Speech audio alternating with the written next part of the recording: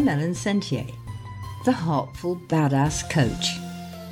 Being badass is about being the real you, being strong, feisty, confident, knowing your own truth and walking it, feeling the fear and doing it anyway, with a heart full of joy and boundaries that really work. I learned how to be the real me through telling and writing stories, and now I'm a best-selling author as well as a badass psychotherapist and coach. I tell stories a lot in podcasts and blogs and in the coaching programs I do. Being authentic, living your own story, that's being the real badass you. And being real badass is being full of heart, caring. Because we've lived through all that shit, haven't we? So we know it in our bones. And we really do truly feel compassion. So come on, let's do some badassery. Let's change ourselves and watch the whole world change around us. Let's make our lives, our businesses, and our hearts sing. Do you like to be recognised? Just about all of us do. It's nice, isn't it? Makes you feel valued and noticed. I had a lovely recognition experience last night at the writers' group that I'm a member of. I read the first 1,000 words of my fourth novel that I began at midwinter.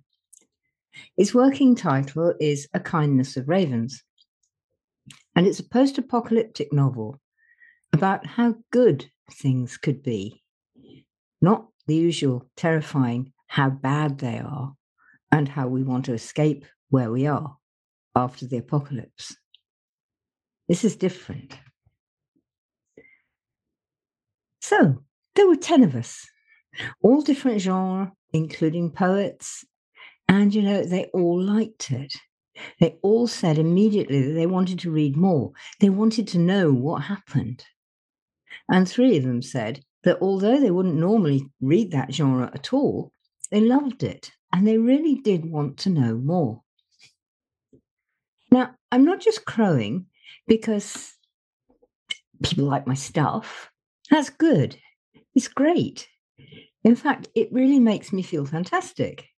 But what I'm talking about here is, why I'm talking about it here is because we all need encouragement. Every one of us. But how often do we get it? And even more so, how often do we give it? Encouragement, support, kindly words, as I got last night from the group, they all make such a difference. They really boost our own self-worth, and that boosts our confidence, and in its turn, that enhances our ability to do our job, have good relationships, and really connect with each other. Because that happened last night. We all did connect because everybody was noticing and listening and taking note, paying attention to the other people in the group. I've been in other writer groups, and they've sometimes been a place where I've actually been put down. Not just me either, other people. Sort of damned with faint praise, as my dad used to say. People saying things, that was really good, Ellen, but... And it's that but that's the killer. Whatever they said before is just wiped out completely, like killed with bleach. And often you don't remember the sort of good thing that they said in the beginning of the sentence. The wipeout is just too strong. So all we remember is that there was a but, and that really, despite being nice, they didn't like what we gave them. And they couldn't find anything good in what we gave them. Now, the likelihood of that actually being the case, that there was really nothing worth looking at in the whole of that story, or listening to in the whole of that story, would be fairly remote. I've been in lots of writers' groups for a long time. And people read, and some people are really good, and some people are really beginners, and some people are really nervous, and there's all different shades. But they're writing from their heart. They're not writing just as an exercise or like doing an essay at school.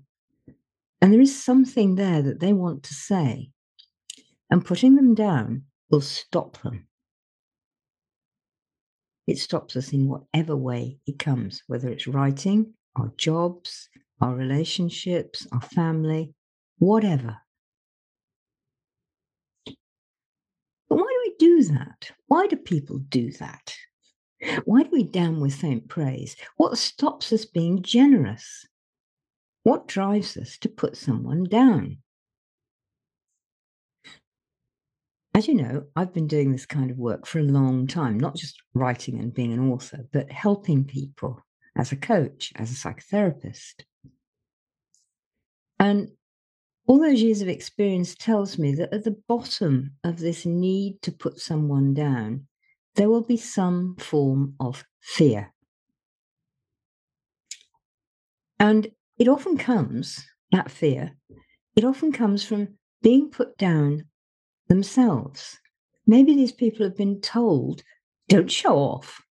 Don't you get above yourself. You're too big. Lots of my clients have suffered from that one. And so feels you push her out of the way because you're so good at everything. And that's another big one for my clients. All those things like showing off. And maybe you didn't realize you were even showing off. Maybe you weren't actually showing off, but you were so good at whatever it was you just did that somebody has to use that as a put down. You get above yourself. You couldn't know that. What experience have you got? What do you know? You're too young. You're too old. Whatever. And the too big, maybe in some ways we are bigger than other people. I mean, I can sit here and I can say, I'm a best-selling author. I am. It doesn't make me bigger. It doesn't make me better than other people. It just means that people have seen and decided to buy my books more often than maybe they've bought some other people's. And there'll be all sorts of reasons behind that, including, I hope, the fact that they're good books. I'd like that. But there are all these reasons why people want to put other people down because they feel insecure. Sometimes it's envy. So they need to push themselves backwards. So with the too big, it'll make people afraid to be good at whatever they do, the people who are being put down. So they'll push themselves backwards in case they upset other people by being really good. And that push against them that they're feeling, that put down that they're feeling, it can come from envy. It's a horrible thing, envy. Or jealousy, or bitterness, resentment, spite. Maybe the other person covets what you've got, your beauty, your skills, your ability to write, the fact that you've got more friends than they have. And maybe they begrudge it to you. Maybe they think she doesn't deserve that. What has she ever done to deserve it? I've worked much harder than she has. All of these things are things that come behind putting other people down. And they're all versions, I feel, of why can't I be that? Why can't I have that? But there's more. There's if I don't do what they say, they'll take away what I do have. And if she gets it, I won't. So the person who's being begrudged, being resented, who's feeling the put down, is also feeling if I don't do what they say, if I don't behave as they want me to behave, I'll lose everything. Imagine. That's really scary. It's really unpleasant. It's really nasty. It's not a nice feeling at all. Begrudging someone's skills, their talents, where does that come from again? Again, it comes from fear. Fear that you haven't got it, you can't have it, that you are somehow less than this other person. So we have this thing of, you're better than me, I'm better than you. You're better than me, and I hate you for it. I'm better than you, and I hate you for being an idiot. There's this competition, this feeling that you have to be better than somebody else. It's not good. And no, I wasn't feeling that last night. I was just absolutely delighted that I'd got something right enough for these people to like it. And they're all good, honest people. If they'd sort of said, that's really not working for me, and they would have told me why, that would have been useful. And there were various points. It wasn't all praise. It was all like, I think I need the dates in there, Ellen. I think I need this. And actually, it would be really helpful if I knew that.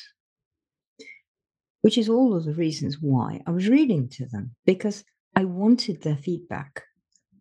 I wanted to know how I could improve. So the criticism wasn't to make me feel bad. And I wasn't taking it that if they don't think it's all absolutely perfect, I shall go and shoot myself or something. I was thinking, I feel this is good enough to be read. Let's hear what they say. And let's also hear what else they would like. So I wasn't competing with them. They weren't competing with me. Hopefully, none of them begrudged it. None of them looked as though they did. And we all learned something from it. So that was this letting yourself be open, me, be open to them, and them offering me good things, kindly words, good feelings, and support. And it becomes this sort of like two-way thing. Whereas I open to them, they open to me. I give to them, they give to me. And that's so much nicer than the resentment. And it means we all become part of a whole, part of a group. So it really is a good group, because we are. But this doesn't happen enough, not anything like enough, in my opinion. And always somewhere at the base of it all, at the bottom of it all, is some version of fear. I've done 30 years of work more with people on this, and every time something goes wrong, there is a fear at the bottom of it. And part of that fear, as I've said, is about that we are not going to be supported. We are not going to be encouraged. We are not going to be recognized, noticed, appreciated.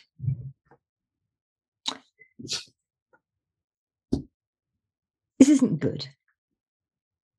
It perpetuates a horrible circle of defeat, of unhappiness, of disappointment. And it's one we all experience, at least to some extent, and at some times. But we can change that. In the change, it usually means you have to go and meet someone. The beginning is to meet someone, maybe a coach like me or someone, but you meet someone who shows you, points out to you your own good points. Someone who talks about what's good in you, what's great about you, who supports you, who helps you when you fall over rather than kicking you and pushing you down or walking on. It's support. It's notice. And a friend of mine said, and I really like what she said here, she said, the only time you look down on someone is when they're in the hole and you're at the top with a rope, letting the rope down to help them get out of that hole. I love that. It really is so. That is the only time when you ever look down on someone, when you're helping them out of a hole. You don't look down on them and gloat. And so the change comes once you begin to feel recognized and acknowledged, seen and heard. And that makes you feel yourself opening up. So being you, being open, saying what you really feel, what you really think, isn't scary. Well, not so much, not anymore. It's fun, pleasant sometimes, like last night was for me. And you gain confidence that people aren't going to kick you or stab you in the back. And so you start to believe in yourself. Now, this comes round and back again. This is good. This is part of the good circle that is going to happen. You believe in yourself. And once this happens, you feel so much safer. And it's so much easier to compliment others, to tell them how you like something they do, to encourage them, and to show them, this was really good. That really got me. I really like that. It was so wonderful when you did. And then they feel better. So you've boosted them and you've helped them to believe in themselves. And so they feel safer and easier to open. Do you see?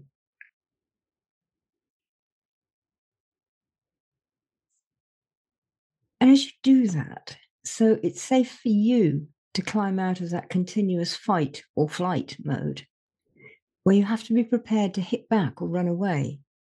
And we've all been there. And once you do that, you start to be able to give. You start to be generous. And it all grows out of that beginning where someone gifted you goodness. Someone gave you recognition. Someone saw you and heard you. You were noticed and people were encouraging you. So that's brilliant. Really helps. And you come out of your shell, out of your cupboard. You no longer need to hide. And it grows. So that sooner or later, you start to find you really have enough spare of this goodness inside you to really want to give it away. It feels good. You've got all that spare and you want to share it. You want to gift it back. And as you gift it back, it comes back. Because we, all of us, every single one of us, need to be seen and heard, noticed and recognized and acknowledged. It's really important for our lives, all of our lives, all the time, all of our relationships, with their business, work, family, friends, whatever. We all need to see each other and hear each other and give that noticing and that recognition back to each other. Well, if that rings bells for you and you'd like some help with it and someone to recognize you and talk to you and support you, sometimes with a bit of tough love and sometimes with some hard exercises to practice, but if you'd like that, book a call with me. Let's talk about you being recognized. Let's get you started walking this new path of safety and being safe and enjoying being you. Check out my website. Give me a call. Well, hey, I hope you enjoyed that. Hope it pulled out some new ideas and new ways of looking at life, the universe, and everything. And I'd love to know your comments, so do send them to me. Doing and being badassery is fun. It makes your heart sing, and that helps everyone. And it helps you put the soul back in your life and in your business. Business, when it's really working, is fun, full of badass reality, and makes your heart sing. So let's stick all those rubbish old work ideas of toil and drudgery in the compost caddy. Let's recycle them into something fun and useful. That's what badassery is about, having fun and being useful. If you'd like more, get on my website, www.ellensentier.com, sign up for my newsletters and check out my lives and vlogs. Let's get to know each other. Let's get together, have fun, grow your life and make your heart sing. Let's be real. Come on, let's light our fires.